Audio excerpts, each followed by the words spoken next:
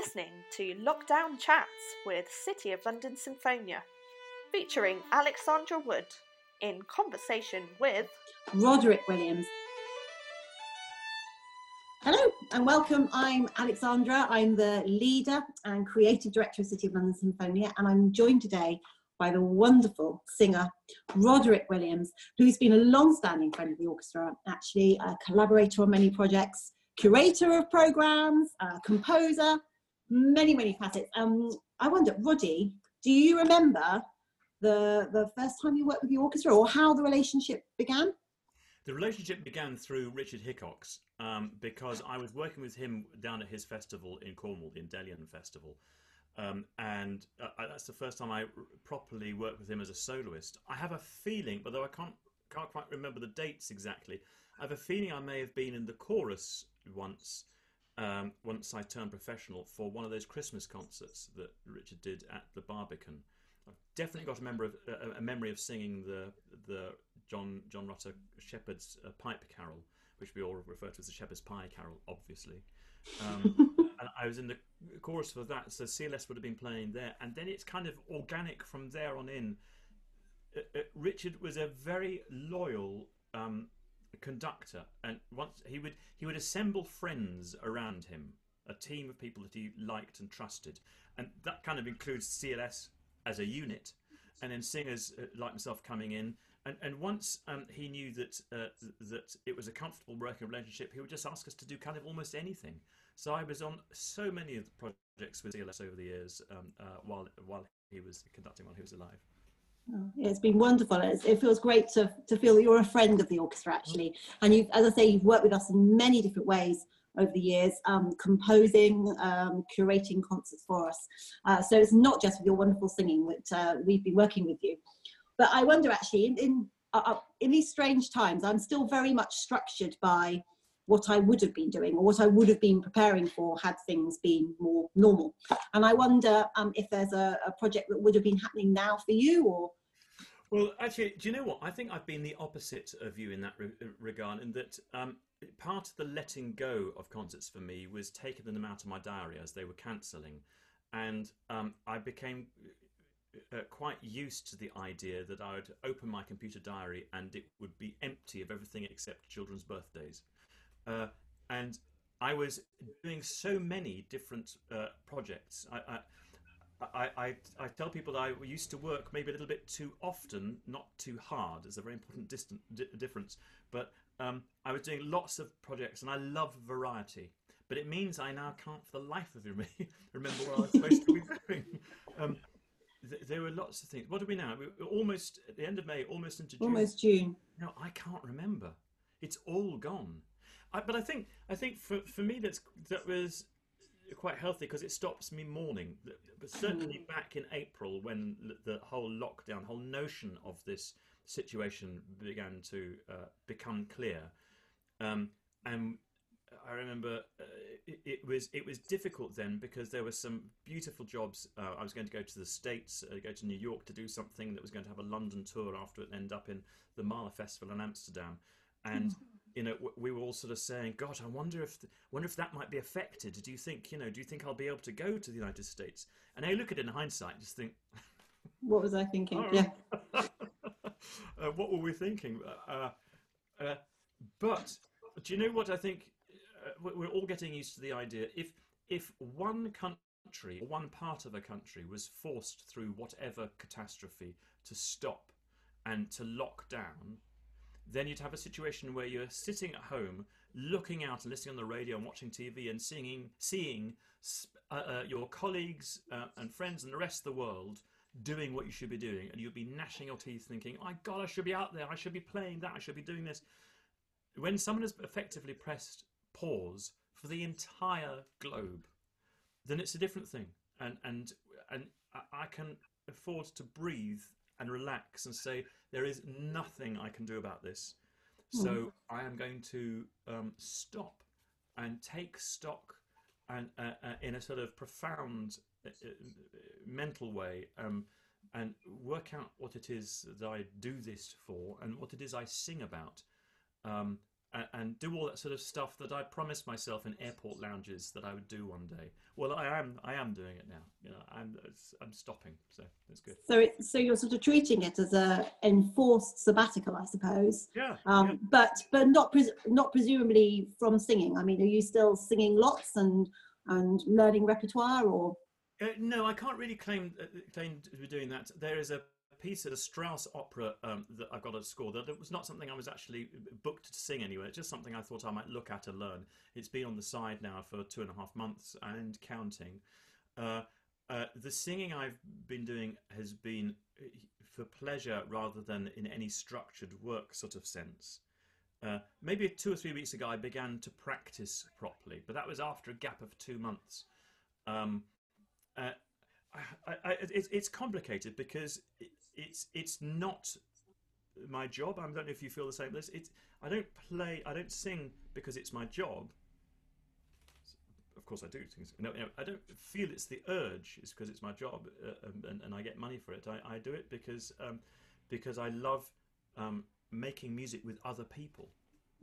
And if there's nobody to make music with, it suddenly, in a sort of profound way, suddenly seems a bit pointless. I think, you know, there's singers and singers, aren't there? But for me, the putting together of, say, a Schubert song, the vocal line is such a small fraction of the whole thing that just singing in my practice room through that door there and down the hall, just singing a Schubert song, the vocal line by itself, is not satisfying. I need to have the piano part with me, or an aria or something. I need to have the orchestra as part of the aria. Otherwise, it's kind of, I don't know. I just feel a bit like I'm lacking a mojo. Really, just I don't know. So that makes it very difficult for me to practice. I have, now that we're into May and things are beginning to, people are looking to other ways to make music work. There are a few things. I've got a concert at the Wigmore Hall in a fortnight's time. So me and a pianist on stage there, just the two of us, and these are conditions which, you know, social distancing can be observed. And so there is something very definite for me to work towards. So I can now plug myself into that and get on the track and start heading towards that. But April, and it was a singing-free zone, I can tell you. Oh, wonderful! So a holiday. Actually, do you think that musicians will return hopefully after this has gone away and things are more normal? Do you think musicians will come back with a fresh perspective on what they do? I mean, I certainly feel it's made me. I mean, I always knew that I loved what I did, but it's made me appreciate it more. And it's exactly the same as you. It's the chemistry with other people. It's performing with people, performing to an audience, which, you know, that sort of interaction, that amazing atmosphere in a room or a venue. That's what I really miss. And I can't wait to get back to that. Do you think musicians generally, this is something in a way that will help us to become better at what we do? I think so. I think that will be part of it for a great number of people. It seems to be part of the human condition that you have to take things away from a person for them to understand and appreciate what it was they had anyway. This is quite a severe experiment in that, but I'm sure it will come back refreshed. I think all of us, musicians and otherwise, are asking ourselves what we would like to retain from this experience afterwards. I think we're all aware that it brings out the best and the worst in us, and that there are many things we say now, oh, I'm definitely keeping that. I'm going to take that with me, that feeling. And we all know, because we're human beings, you know, 3 or 4 weeks in, we'll throw that out. But nonetheless, I think for a lot of freelance musicians or even salaried musicians, when making a living, scraping a living, is very much tied up with a job mentality, you can lose some of the reason why you took to it in the first place. I think that's possible for anybody in any walk of life. So it's, as I say, it's a cruel experiment to put us in touch with what it is we miss. But you look at, say, off the top of my head, you look at Venice, and all those times that Venetians have said, "God, these tourists, blimey, wouldn't it just be great if they all just went away? Let's get rid of them." And now they've gone, and Venice has been reimagined, and we're seeing all the images of the canals being free and seeing fish and stuff, and Venetians think this is amazing. And they're also thinking, I wish people could come back. And how many musicians, I wonder, have been making music and looked at the audience and heard them coughing and spluttering and opening boiled sweets and, you know, all that sort of stuff. You think, oh, for goodness sake, get a grip. You know? And now they want. Oh, come back! I had an experience last weekend. I was singing for Grange Park Opera. I went down to Surrey, where the new opera house has opened up there, and I sang on stage. I sang one of the shorter Schumann song cycles on the stage there, with Ian Burnside playing again, nice and remote. Everybody would be very happy, and it's a beautiful size opera house, but there was nobody in it. And I was singing to a camera and lights.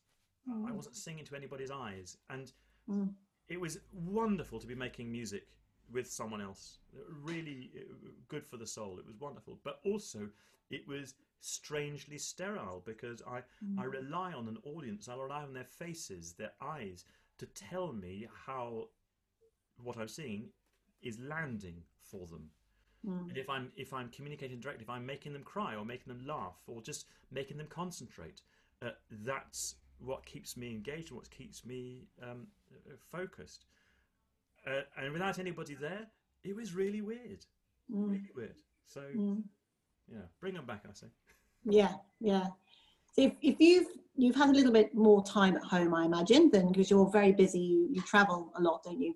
And maybe less time singing.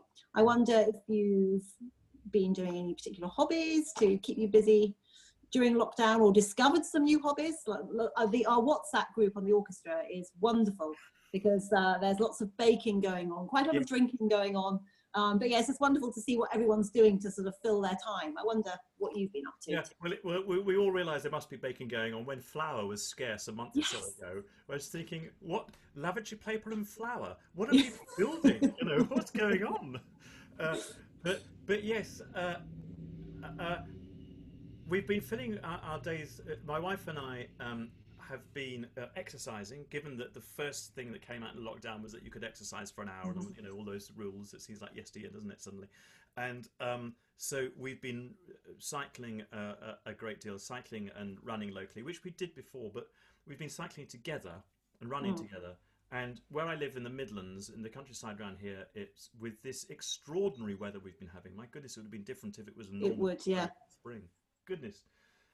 The villages and the lanes around here, particularly in April when there were no cars on the road, was a real soul food. It was just so beautiful.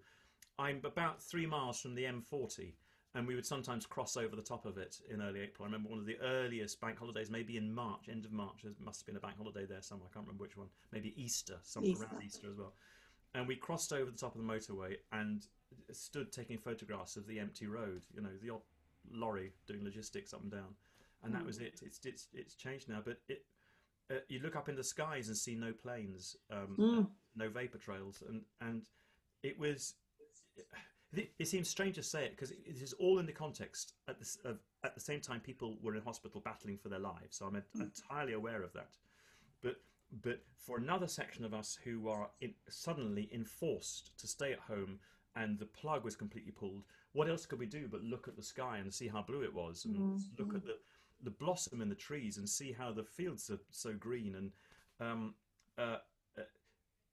actually plugging back in to being at home and being a father and a husband has been extraordinary.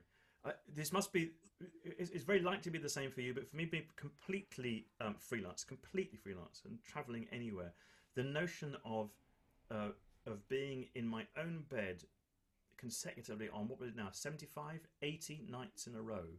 I don't think I've done that since my teaching days. So that's 25, 30 years ago. just that alone, it's my favourite bed in all the world. Good. I love it. Which is good, which is lucky, isn't it? You know, but all that travel gone. You know, a meeting like we're having today is in my diary, and 2 minutes before the meeting, I can settle myself on the chair and press the button and go. Whereas any other rehearsal or concert or whatever requires travel and a hotel or whatever, and hence the expenditure of time and money to get me to do my job. It's been quite extraordinary, and whatever online coaching I do now happens at the touch of a button. Boom, we're there. The time saved to go out and be with my family is immense. It's quite extraordinary. You've already sort of hinted at returning to performing for audiences and making music with your colleagues is something that you miss and you look forward to. But I wonder if there's anything else that you're particularly, musical or otherwise, looking forward to when life does hopefully return to they call it the new normal, don't they? But when life returns to more like normal. What they call in science fiction terms post-apocalyptic. Yeah, exactly. Well, on a slightly facetious note, of course, cycling through all these villages is great, and we cycle past all these closed pubs, and I cannot wait to stop at these amazing country pubs and have a pint of beer in them and see that social cohesion return. You know, the pubs are the beating heart of all these villages. So that and the churches and the pubs are what you notice, and also some amazing gardening going on. Even our own garden, that's something I've been doing as well here, just to see how people's how people decorate their houses with amazing roses and wisteria and clematis and all sorts of things is really beautiful. So I miss that, but I think the first time after this that I take to the stage and a full house applauds, I think I'm going to find that emotional, really quite emotional. Yeah. Can you imagine? There's a feeling. The Wigmore Hall has that door that the performers all come through. You know, you come down the stairs and then the door opens. Someone pushes it, do a quick Hail Mary, and off you go. And the going from the quiet of backstage to this just great surge on stage, it can be a little bit intimidating, but at the same time, it's kind of, there's no way back. It's a rush. It's a rush. It's definitely a rush. It's definitely that. And this concert that's coming up, it's one of those. It's going to be a BBC radio concert, but with no audience. And I can see that in my mind's eye, the door's going to open, and I'm going to go out on that stage, and all you'll hear is the sound of my shoes on the wood, and that's it. It won't even be a slow hand clap from the BBC. It's just, it's just. So the first time I go back there, or any of these places, but I suppose I particularly think there, I go through that door and a full house greets me. I mean, that's going to be awesome, isn't it? Oh yeah. Oh, thank you so much, Roddy, for giving your time away from your cycling, your gardening, and a bit of singing. For joining me today, and we look forward to very much working with you in CLS. Hopefully soon. Thank you very much. You too. Bye bye.